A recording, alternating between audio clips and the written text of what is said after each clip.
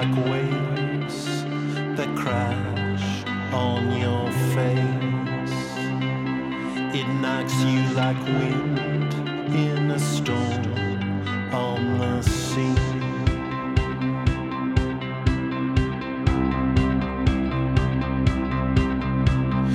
Suddenly, I feel like the world could end in a flash.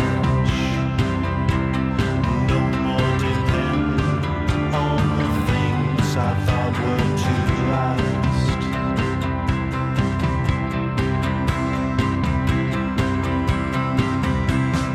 King and queens, knaves and thieves, priests and plebes, they're all the same being. Hey everybody, welcome back to The Hustle. It's John Lamoureux. Okay, this week is a big one. This is one of our top 5 most requested guests. He's the frontman of one of my top 10 all-time favorite bands. He was one of my dream interviews. It happened. There must be a God because this band just released a new album. It is Dave Schelzel, frontman for The Ocean Blue. So, most people know The Ocean Blue have been around for about 30 years. Their debut album came out in 1989. It's this beautiful mix of the Smiths and the Cocteau Twins, highly literary. You can tell these are very intelligent young guys playing upon their influences and writing beautiful music in the process. They just last week put out their first album in many years, Kings and Queens, Knaves and Thieves. And this was the first single off of that album, Kings and Queens. So Dave and I managed to talk about pretty much the whole career. We didn't have a ton of time, so we didn't get to go quite as deep as I would have liked. But we discussed the new album, what goes into it. You know, he's a regular guy now. He's a lawyer.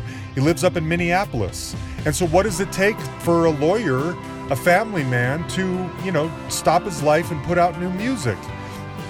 We also discuss each one of their albums, kind of what was going on. I have a lot of questions about a couple of them. It might even get a little awkward in here.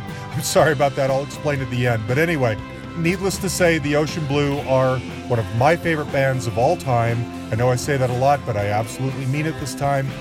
And I just love them. And I'm so grateful that he talked to me. And I have to give a big thanks to our buddy Noel Fogelman from the Reliving My Youth podcast for helping me get in touch with Dave and his people. Okay?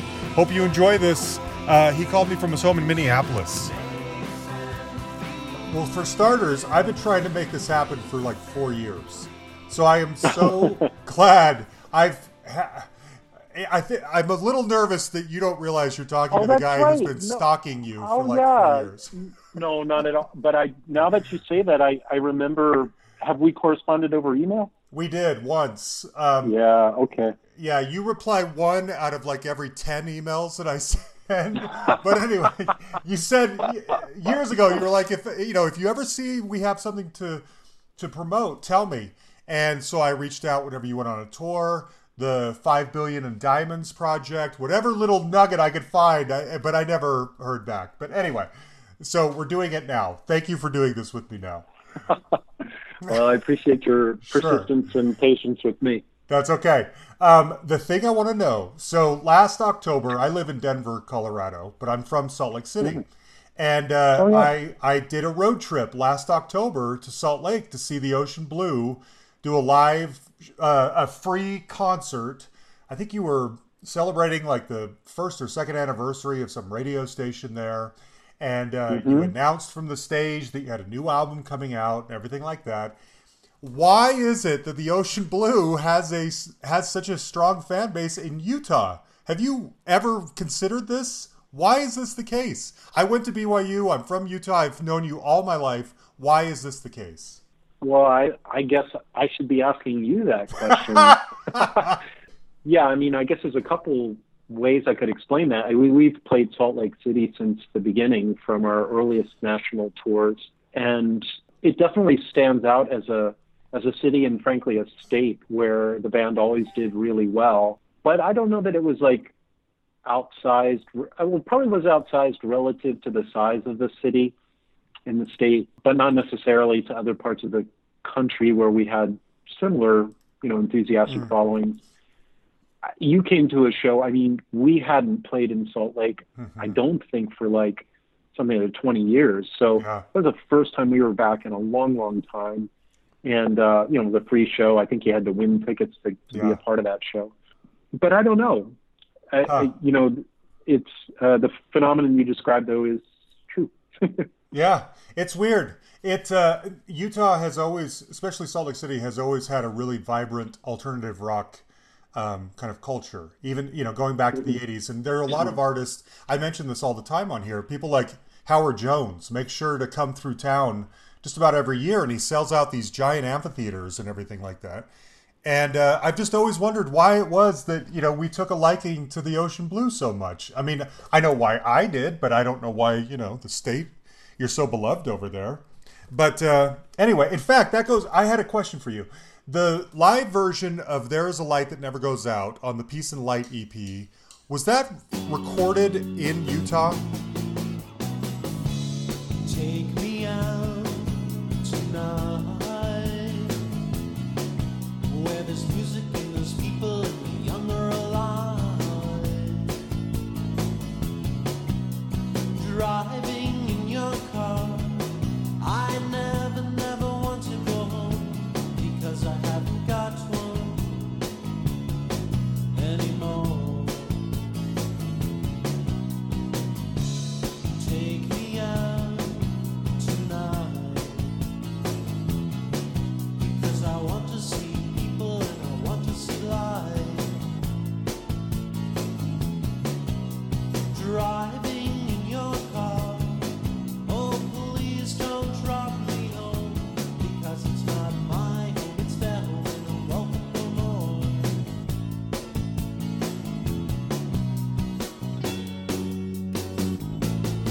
And if a double-decker bus crashes into us, to die by your side is such a heavenly way to die. And if a 10-ton truck kills the both of us, to die by your side, well, the pleasure, the privilege is mine. Take me out. I'm not entirely sure. It explains where it was recorded on the Sire EP, Peace and Light. I know one of the songs we recorded was recorded in Salt Lake, and one was recorded, I believe, in Chicago. Which song was which, I don't remember. Okay. I don't have a There's hard two live copy. songs. Okay. Yeah, there's two live songs. I think the liner notes are on our website. I'll look them up. Yeah, and either Don't Believe Everything You Hear or There's a Light was recorded in Salt Lake. Okay. Always been curious. Anyway, Yeah. so let's get into the fun stuff. Now, this new album of yours, Kings and Queens, Knaves and Thieves, I just got it this morning and I love it. So I haven't had a full chance to absorb it. But it is always such a welcome gift to the world to have more Ocean Blue music put out there. When you and I met once before, and I know you're a lawyer these days, what does putting out new music and focusing on writing and recording, what does that mean to you today? Does it disrupt your life? Does it put lawyering on the back burner? How do you fit it all in? Oh boy. Well, I guess the way I think about it is I'm not a one-dimensional person. I always have liked a lot of different things. So even in the days where we may have met, where I was on a major label, on tour, that's not all I was doing. I was going to school for a long season of those years. As an undergrad, I went to grad school. I was interested in reading books and building things. And, so for me, music has always been a part of who I am, a very important part, if not one of the most important parts of who I am, but it's not the only thing. So when I became a lawyer, some of maybe the distribution of the pie chart of my life changed, in that music became a smaller thing in terms of the time I could devote to it, certainly not the passion or the interest I have in it. So to me, it is a balance, and there are times where it gets kind of crazy. Most days I'm doing my lawyer guy thing, but a lot of my time I'm doing musical stuff too. Not as actively as when I was a young guy, and we don't play as many shows, we don't put out records as frequently, but I'm almost always tinkering around with music at home. Most of us have a home studio and work there, and we play a fair bit. We do it differently. I mean, we fly to shows now. We don't get on a tour bus and go away for 3 months. And we make records differently too. We don't go into big expensive studios in London or the Bahamas. We do it mostly on our own. Would you have rather, or would you have been satisfied maintaining a long career as a professional musician? I mean, and I ask that because I feel like most people, when they get into this business and they start putting out records, that's like the dream. That's the empirical, that's the best. But then as careers start to fade or they get, less urgent or whatever, people have to kind of find new things and differentiate and pivot and everything. Yeah. And you've done really well at that. But were you happy with that? Like you're just exploring other parts of your personality? Or if you could have, would you have stuck with it forever? Well, I guess it depends the day you ask me that question. But I kind of go back to what I said a moment ago. I mean, to me, a one-dimensional life is kind of boring. If all I did was music all the time and I didn't have time for anything else, that would be kind of boring. If all I did was be a lawyer or a woodworker or whatever, that would get tiresome pretty quickly. When I was younger, I always thought that when I turned 30, I'd get out of music and do something else. And it kind of almost worked out that way by default because the music business was falling apart in the late 90s. And, I realized we needed to do something different as a band. But I do feel a little bit more fortunate than other people, maybe who have had similar situations to mine, where you had a season of life where you were devoting a lot of time to being a recording and performing artist, and you achieved some measure of success, and now all of a sudden you're in midlife and that's left you behind and you don't know what to do with yourself. I mean, I haven't faced that because maybe I never put that much stock in what I did before. And I put a lot of stock in what I can do with it now because there aren't huge expectations around what I do. I mean, we have fans that care, and that's wonderful. And we're able to, balance the books of the ocean blue because we can play shows where people show up and we can sell records. But it's not an enterprise that makes me a wealthy man with a house in the south of France. Right. Right. Lawyering, on the other hand. No, I'm just kidding. No, I understand that. I wanted to ask, going back to the beginning, I remember very well when those buzz band snippets and ads and whatnot would come on MTV, and hearing Between Something and Nothing. You guys getting a lot of pub at the time. I had Mark Opitz on here last year, and he and we discussed his whole career, but I especially wanted to talk about you guys. You probably know this, I'm sure. In his book and in our interview, he told the story of how he flew from Australia to New York to beg Seymour Stein for the opportunity to produce your debut album. And this is maybe the most important producer now in Australian rock history. He's begging to come work with you. How did that happen, and what was it like working with Mark Opitz? Wow, it's funny. I heard that clip. Someone sent me that clip. I didn't realize that was your interview. That's really cool. Yeah. And when I heard it, honestly, I did not know that story. Really? No, Mark never shared that with me. He was enthusiastic about working our record, but it was super fun to hear that story. I'll be perfectly honest with you. We loved Mark. I think Mark did a great job on our record, but he kind of came after us. Really? We didn't like go after him in the same manner. He was someone who was suggested to us, and we thought, oh man, yeah, we love a lot of records he's done. We met with him. We really liked him. Yeah. He was a really well-balanced, thoughtful producer.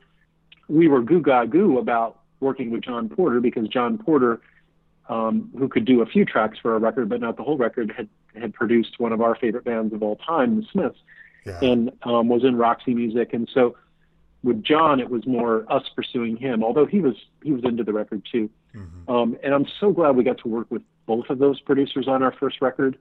They were so different, and I learned so much from both of them. Yeah, it was a amazing experience. My only regret was that I was a teenager at the time. Well, that's true for a lot of us, right? We regret things. Yeah, youth is wasted on the young. That's it. That's it. Now, I've always been curious when the second album comes out, and I feel really dumb saying this. I never know exactly how to say that word. Tell me how you say the name of your second album. Cerulean. Okay. I never know if that's... Right. Cerulean. Okay. I didn't know if it was Cerulean. cerulean. Yep. Shade of Blue. Shade of Blue. The title of that record, actually, we had a sort of a title track on that record called Cerulean. Great. The working title of that song is called Blue Skies, and it's still, sometimes we write that on the set. But my mother, had one of those word of the day calendars. And my mom was my biggest fan. And she in those days, I'd always run my music by her, and she was talking to me about the title of the record, and I was like, boy, we really don't have a good one. And she gave me this word of the day, cerulean, which is a shade of blue, sky blue, as a matter of fact. And I wasn't familiar with the word. Of course, now every time I've seen it since, it stands out to me. But yeah, my mother's responsible for the name of that record, and I'm so glad, because I think it really kind of set us on this path of thinking about the color blue, and the color blue flows in and out of a lot of our works. Sure. And of course, our last album is another shade of blue. So. Yeah, it sure is. Yeah, I'm never sure if I'm saying that word right, and so I didn't even bother trying. I thought, I'll just ask the source. I'll ask Dave how it's done. So when Cerulean comes out, and I actually prefer that one. I think that might be my favorite. Well, I don't know. That changes all the time. But anyway, Ballerina Out of Control, that's a great song. You've got videos playing. The world came crashing down, and all that it contained, a million pieces of dreams.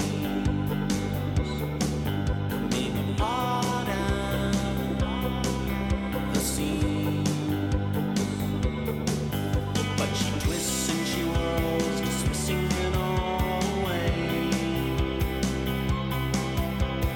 Wasn't quite the same as it was yesterday.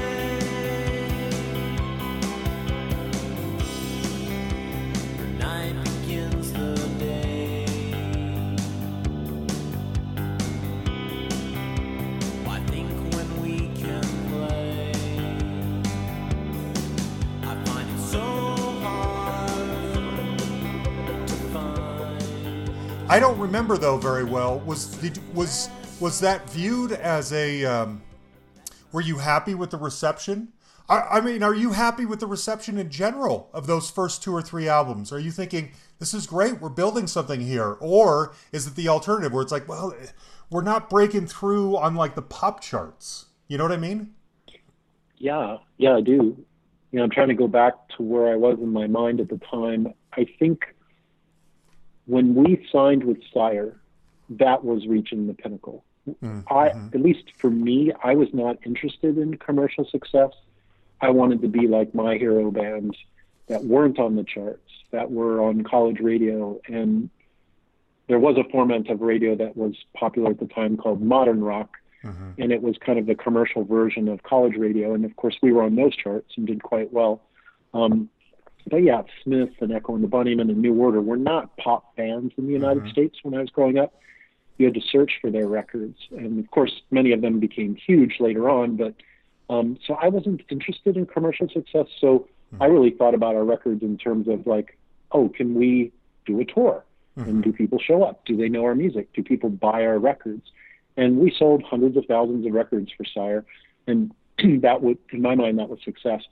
The third record we did was the record that Warner Brothers really tried to push into the pop realm.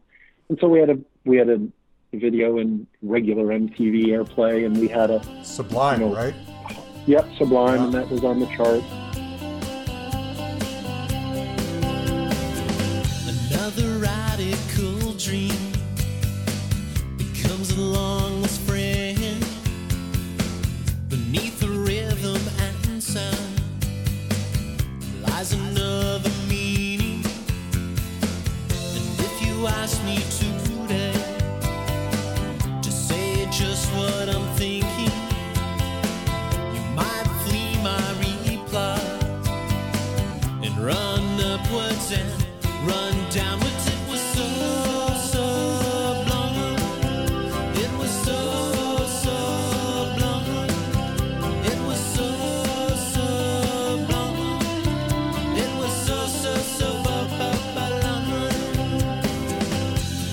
Tangled up dream still plays on illusion, trying hard to escape more jangled delusion.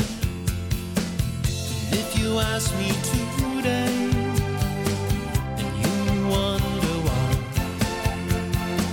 it's not just what you think, it grows outwards and it holds you. It's so sublime. It's so sublime. It was so sublime. It was so sublime. And in fact, I think it was a #1 record in Salt Lake City, as I recall. I'm sure it was. Everyone I knew But had it. I think that's kind of when we hit a plateau as a band in terms of commercial success. We also went through a renegotiation with Sire that actually didn't work out, and then we left and went to a different major label.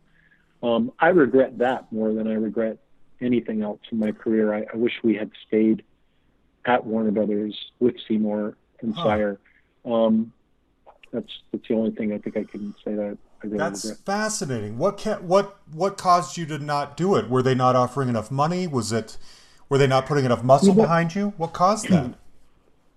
Oh, there were a lot of cross currents happening. I mean, that was the beginning of a paradigm shift. Probably shouldn't even say it was the beginning. It was around the time of the paradigm shift in what was alternative music, and modern rock kind of was becoming much harder. Grunge was really blooming and kind of pulling bands like us off of the charts and off of the, promotional dollars of the labels. And, we went to another label where people really didn't know who we were. They didn't really understand our background. Our A&R guy did, and the presidents of the label did, but, we didn't really have the same kind of support. And that was kind of tough because we also wanted to do a different kind of record in those days, a more guitar-oriented record. And so it was a little tricky. But one of the fun stories of our career is that we have since reconnected with a lot of people at Warner Brothers and Sire. Good. We did these reissues of the vinyl on our label. We have a couple of really cool allies in that organization now. Great. Most of the people we work with are long gone, but that's been kind of fun in recent years. Good. Now, when one of the time that we met was at an in-store at Tower Records in 2002, I think, or 3, in Mountain View, California, I think. And later that night, you guys played at the Bottom of the Hill, I believe, and that was the first time I'd ever seen you in concert. And I remember so well at that show, you had mentioned and I can never remember what song it was, but you were introducing a song off of the See the Ocean Blue album, and you said this song is one of our favorites off of one of our album, See the Ocean Blue, which is one of our favorites.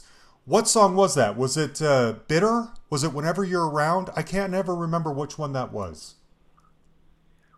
Well, I don't know because I don't remember that show or saying that. Saying that makes me think that it was a song called Slide. Slide. Okay, I wondered. Wake up all your dreams and show them to the door. They're not wanted anymore. They're not needed anymore. I don't think you know. I don't think you care. I don't think you wanna, and you don't, and you don't.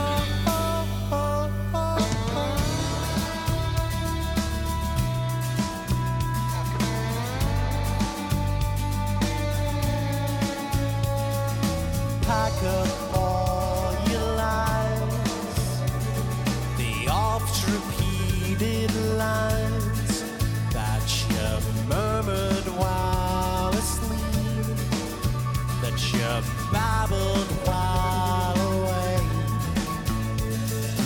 I don't think you know.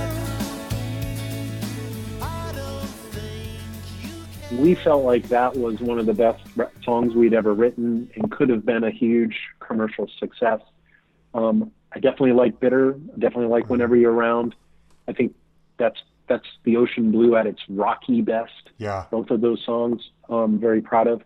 I know Chet, the DJ in Salt Lake City, he loves Bitter. That's, I think, one of his favorite songs. Good. But I think the song Slide is in my mind, as a songwriter, one of my favorites, and I love the recording of it. And it's one we are going to play on this coming tour, too. Good. Yeah, that was good. So the See the Ocean Blue album is, you're not on Sire anymore. It's a little rockier. It's more guitar driven. There's less of that Cocteau Twins ethereal feel happening.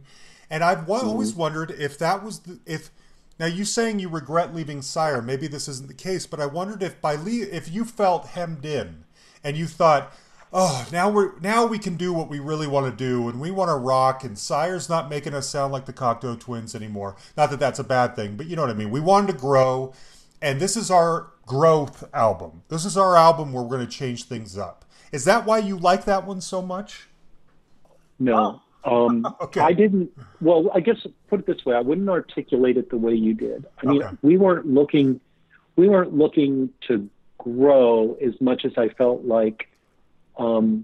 It's true that we wanted to do a more guitar-oriented record. I mean, the other big shift that happened in those years is our keyboard player left, who also played sax, and our guitar player, our second guitar player on tour, joined the band.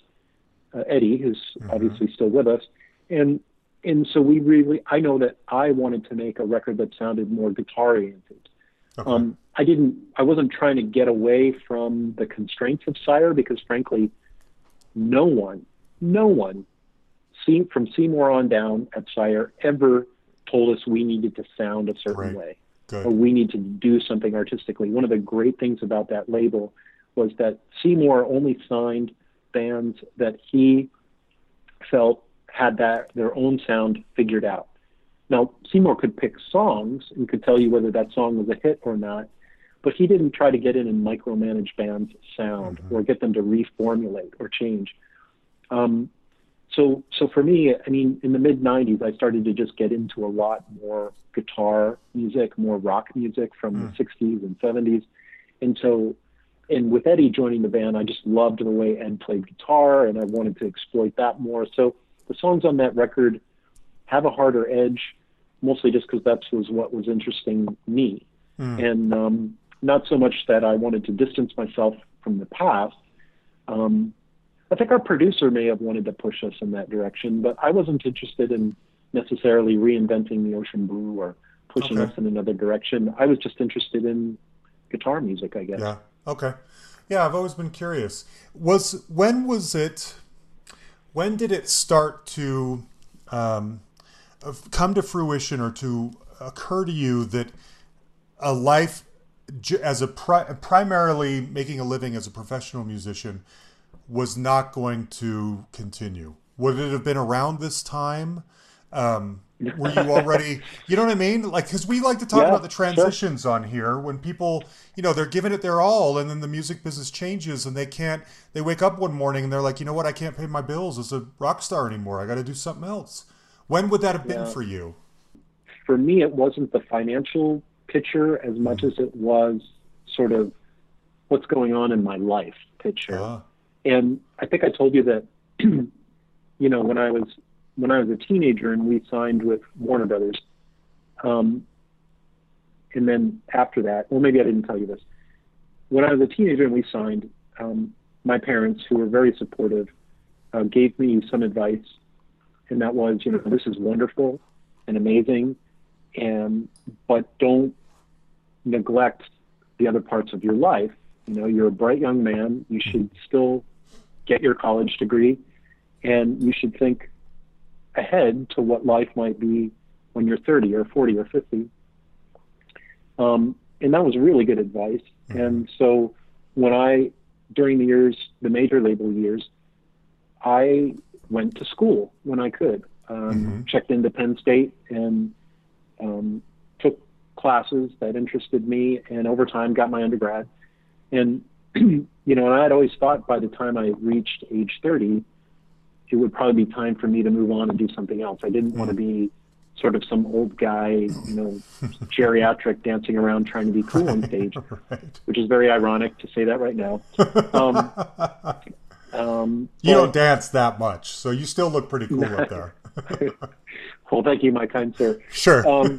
So yeah, I always felt like, there would come a time where I would make that transition. So that's one way to answer your question. The other way is that when we finished See the Ocean Blue,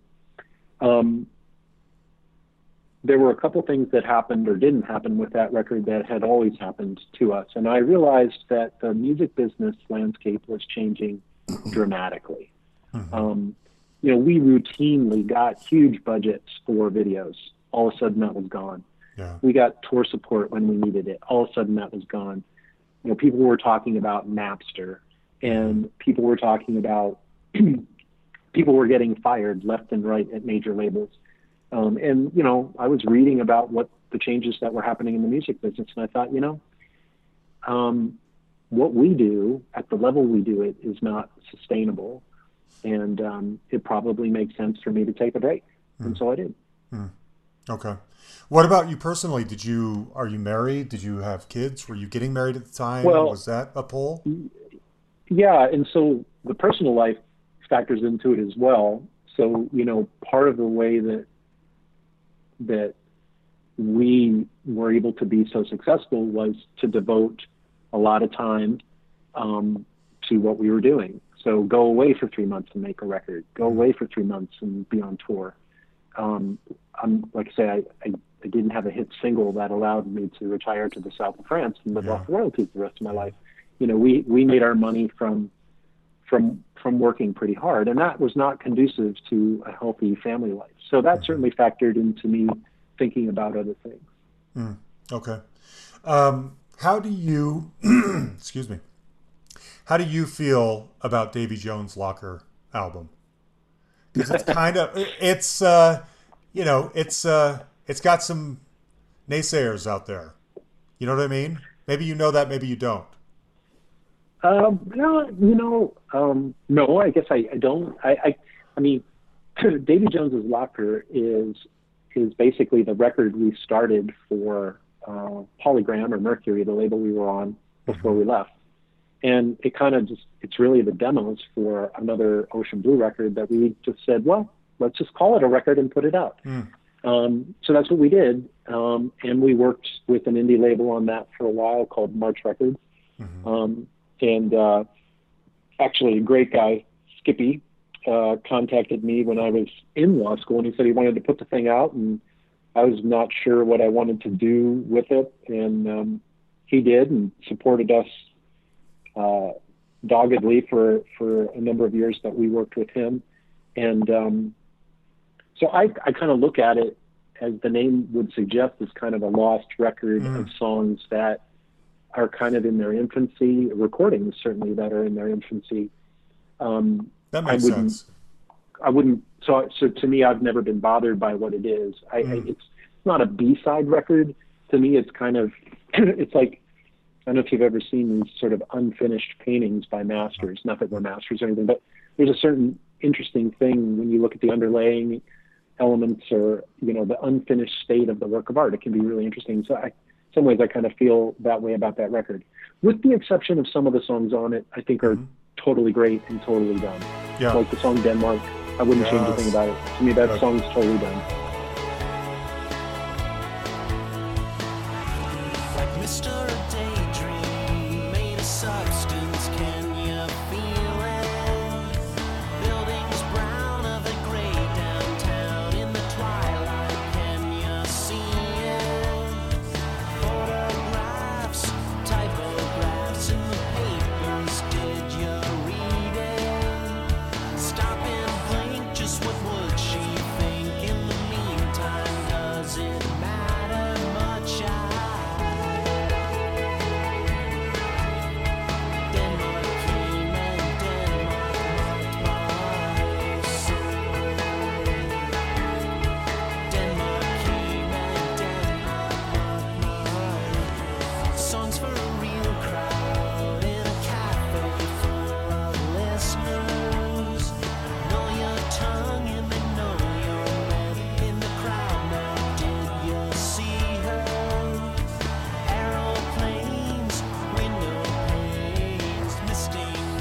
Yeah, I like that song a lot too. I think what it is, you saying that about it being not entirely finished, I guess, or however you described it, that makes a lot of sense. I think what it is that devout Ocean Blue fans like me, we crave more from you whenever we can get it, and so it's not that it needs to be the best, but you want it to feel satisfying. And there was this feeling with that album that was kind of like, okay, it's not hitting me maybe as strongly as some of the others, and I say that as someone who, a lot of my friends who were also Ocean Blue fans would say similar things, and I think that's why the Waterworks EP is viewed as such a major comeback, because it's like, this is what we love about the Ocean Blue, are songs like this. Were you, you know what I mean? I mean, I don't know if you feel like that Waterworks, I mean, Pedestrian.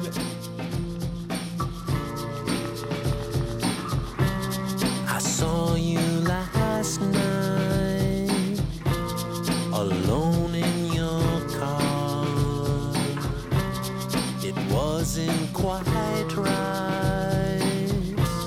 Your headlights were out.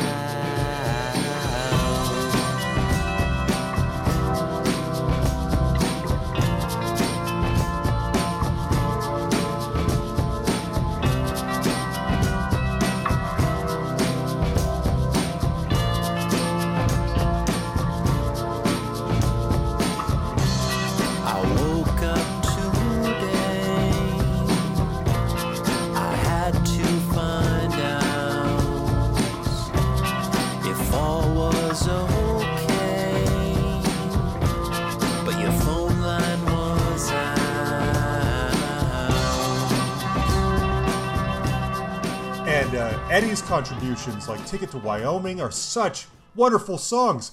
When you're writing those and you're recording them, are you thinking, are you in like a really good creative stage? Or are you thinking, boy, things are flowing right now. This feels so good.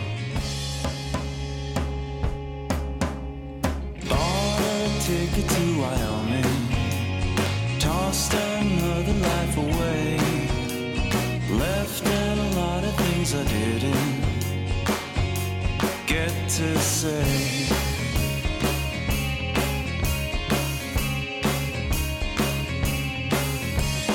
I know your daddy didn't like me, said I wasn't up to any good, so I hightailed it to Wyoming, 'cause I could. 'Cause out here very clear, and the morning dew will see you through the day. A sky so wide you can leave your past behind and lose yourself and even change your name. Bought another ticket to Wyoming, sort of what this letter's all about. Bought it, hoping you'd consider moving out. Or maybe it's more workmanlike. I don't know, honestly. Yeah, it's really interesting to hear your impressions. I mean, in some ways, the time we did Davy Jones's was a much more creative time than Waterworks. Waterworks was an album that we were trying to make that I didn't have time to really work on, and I leaned pretty heavily on Eddie, who did have a lot of time for. I mean, that Waterworks is a half David, half Eddie record. It is. I mean, you can almost split it down the middle, Yeah. and I mean, it's some of Ed's finest writing ever, Yeah. and you know, it's probably some of my most mediocre writing ever. Oh, I disagree, but I hear you. Well, I'm glad you do, but yeah. So, it was an unfinished record that we decided to put out as an EP, a big EP, and then later decided to actually finish it and reissue it, which we did, I don't know, within the last 5 years. Yeah. And so yeah, I mean, and I don't think any of us saw it as a comeback as much as interesting.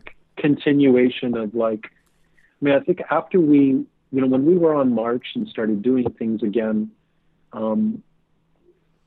we sort of settled into a way where we could make it work, a way of making records and touring that balanced out with the rest of our lives. They kind of subtracted out the bad stuff and the stressful stuff and kind of left in the goodies. Yeah. And that's what we still try to do. Okay. So we're going on down the assembly line here. Let's talk about Ultramarine.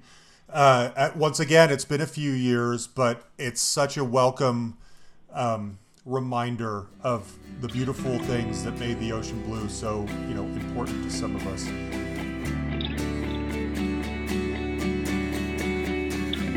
If you don't know why you can't see me any other way, if you don't know why you can't see me any other way.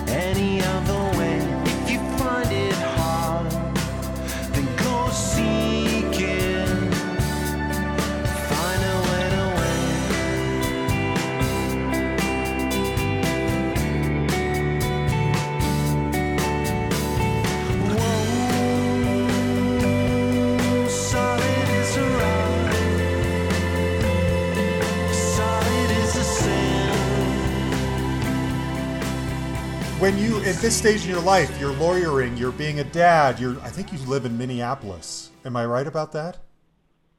Correct. Yep, okay. I do. So when you're living your normal life, when you put out an album like Ultramarine, do you set aside time to create an album? Or do you have like 50 song ideas that you just record in your home studio whenever you feel like it? And eventually you think, I think we got something here and we'll just put those out. How does it work at this stage for you? Yeah, it's more the latter. I mean, the way we make music now and the way that I write is a constant thing. It's part of the fabric of life. Okay. I don't go away for 3 months to write. We don't go away for 3 months to make a record. I work on records.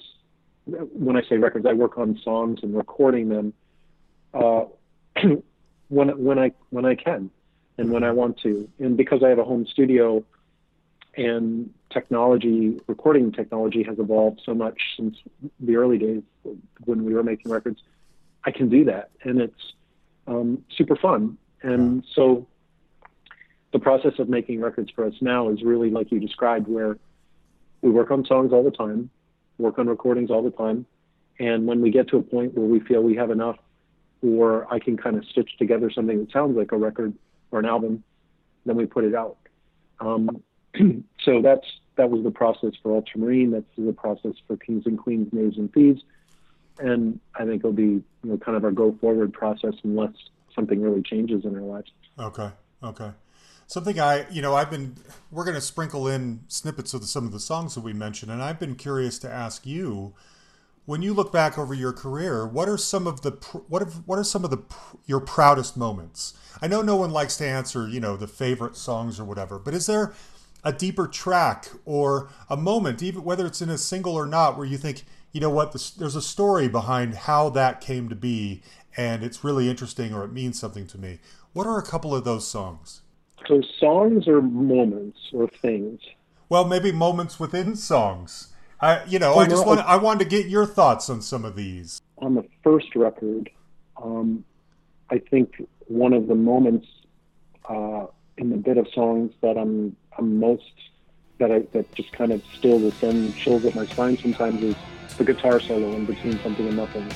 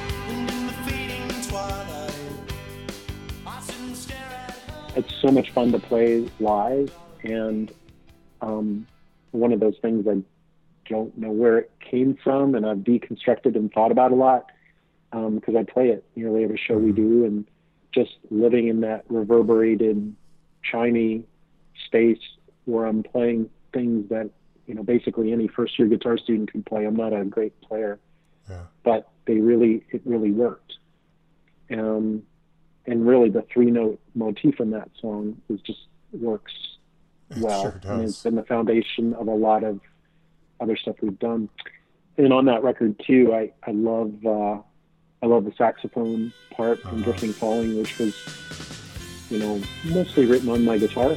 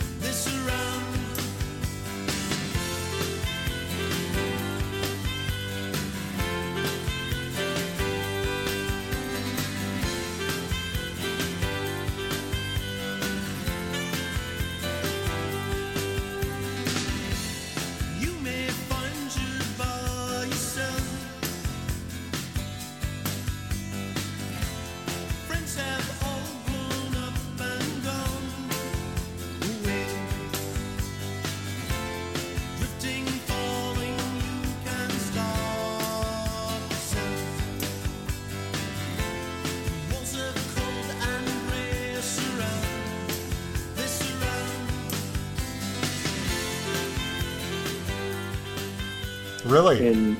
And I played it for Steve, and he's like, "Oh wow, we should put that on sax." And he got it right away, and it's been a classic ever since. Yeah, and he did such a brilliant job That's playing funny. horn on that tune.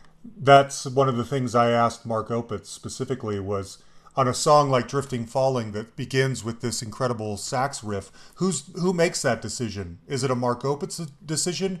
Is it the Ocean Blues saying, "Hey, we have an idea for this song"? Where do little, you know, special sprinkles of pixie dust like that, where do they come from? So I'm glad to hear you tell that story. That's cool. Yeah, and the first album in particular, we had been playing those songs for a few years. I mean, I wrote them all throughout high school, and we practiced and played them as a band for years. So in terms of the arrangement like that, John and Mark didn't change a heck of a lot. They added, I mean, particularly John added layers of guitars, but the basic arrangements stayed the same. And Mark in particular was very impressed with how our demos sounded. And he was like, "We just really need to capture that." Yeah. Well, and I think he did. Okay. On the new album, and again, I've only been able to pass through it once, but you know what? Let me just say one more thing, because I know you mentioned you really like Cerulean. For me, Cerulean is an album. Yes. So the first record feels more like a collection of songs, a youthful collection of songs that all kind of stand on their own. But Cerulean to me is more of a mood from beginning to end, and I wanted it that way. I wrote that record within a much, much shorter time span, really influenced more by sort of 4AD bands and ambient kind of music. And so there's a more of an atmosphere to that one, more of a flow. Yeah. And that feels really cool to me. Is there a moment on there that you're particularly proud of?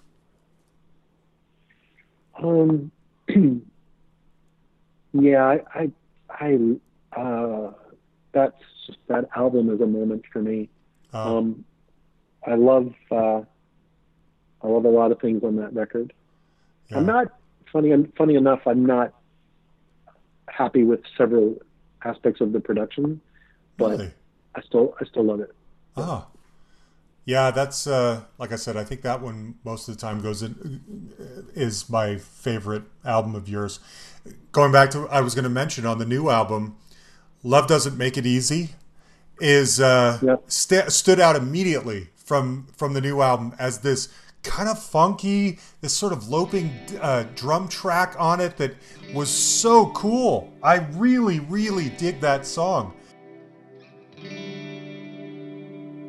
Love doesn't make it easy on us. Love doesn't make it easy on us. Our river runs into its sea. Its lightning splits open our tree. And love doesn't make it easy on us.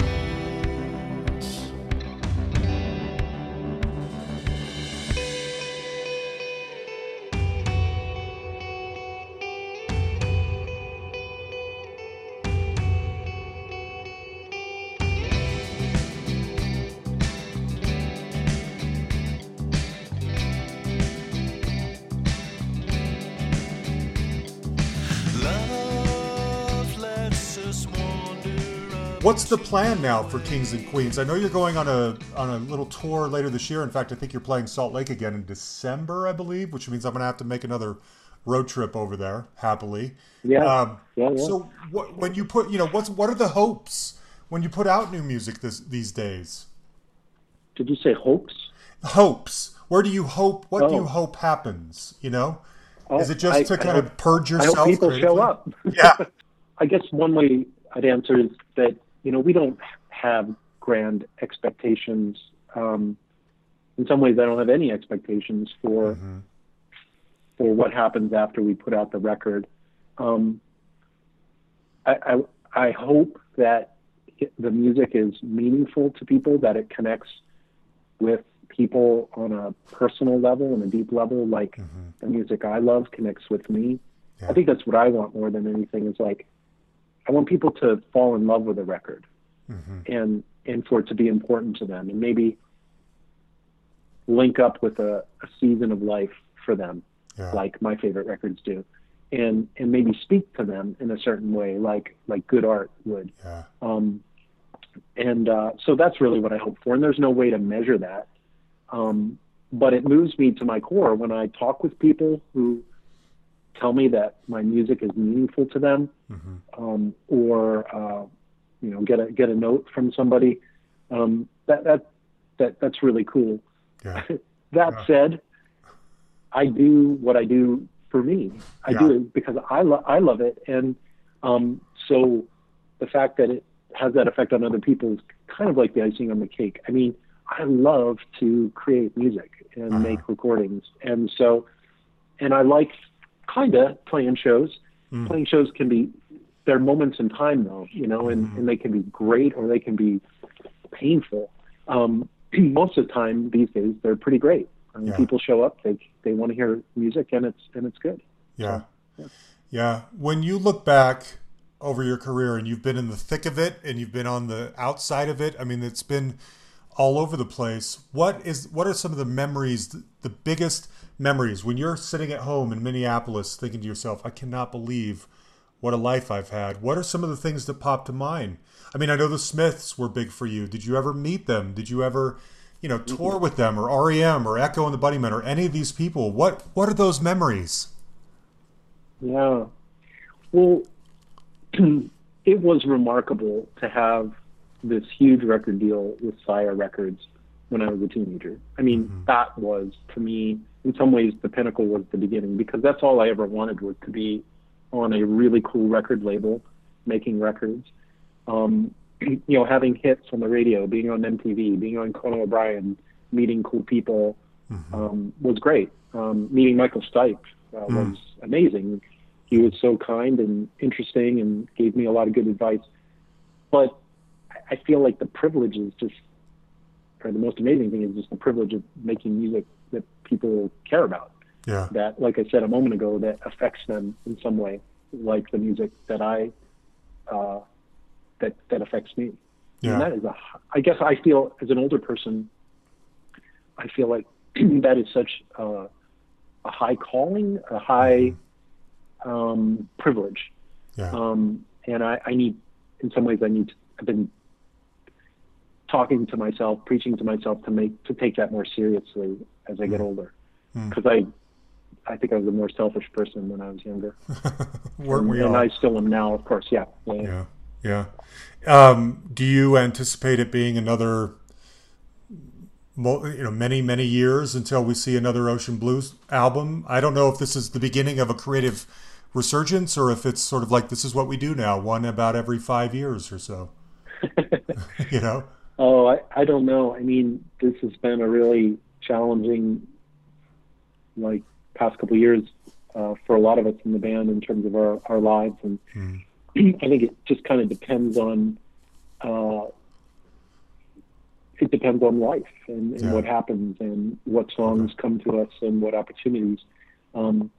I think I'm going to be making music till the day I die. Whether it finds its way onto an Ocean Blue record and we put out records and we tour is another question. And a lot depends. If nobody shows up at our shows this tour, I'm going to be less inclined to book more shows. If no one buys the record, or if everybody seems to not think it's a great record, it's going to be less inspiring to work on more Ocean Blue stuff. But we'll see. Okay. Well, Dave, I know you got to go. I could not love you more. I am so grateful. I mean, you were talking a minute ago about the people who, are impacted by your music. I'm one of those people. I could not be more grateful to have the Ocean Blues music in my life for the last 30 years and what it's meant to me and what you've meant to me. And so just thank you for being you. I wish there was more of it, but it's still so delicious to me. Thank you for everything you've put in this world. Well, John, wow, that means a lot. I appreciate it. Thank you very much. No problem. There you have it, Dave Schelzel, one of the greatest bands ever and one of the greatest frontmen ever. I am so glad this finally worked out. So I know to me it felt a little awkward, but I had always had these two burning questions. Number one, why are you guys so big in Utah? Come to find out, he doesn't really know, but they're not really markedly bigger there than they are in some other places around the country.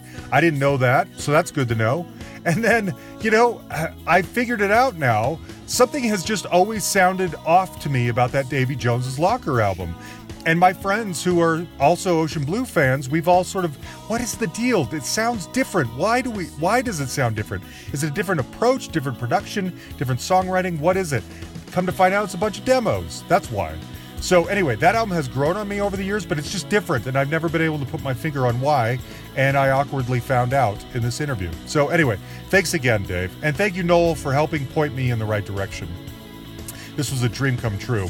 Now, next week in the States is Independence Day, and so we are going to celebrate with probably the American band of all time. I probably just gave away who it is. So, by the way, right now I want to close it out with another song of theirs that I love. We didn't touch on the third album quite as much as we probably should have, Beneath the Rhythm and Sound. This is one of my favorite tracks off this album. It's Cathedral Bells, and it's just a perfect example of who these guys are. The literary lyrics, the kind of epic sound in the guitar, but also very ethereal. It puts everything that they're good at together in one song. Huge thanks, as always, to Jan the Man Makevich, my right-hand man, for putting everything together. Thanks for all you do, buddy. This week there will be a bonus material. We have the June deep dive coming out later this week, and I think you guys probably know who. Well, I'll just tell you, it's Marco Peroni. Marco Peroni from Ad and the Ants came back, and we're talking about Kings of the Wild Frontier. So that's what's coming out in a few days. Okay, my gift to you. Anyway. Thanks, everybody. Facebook, you know how to find us. You can like our page. You can send us an email at thehustlepod@gmail.com, or you can find us on Twitter at thehustlepod. Okay? Thanks, everybody. We love you.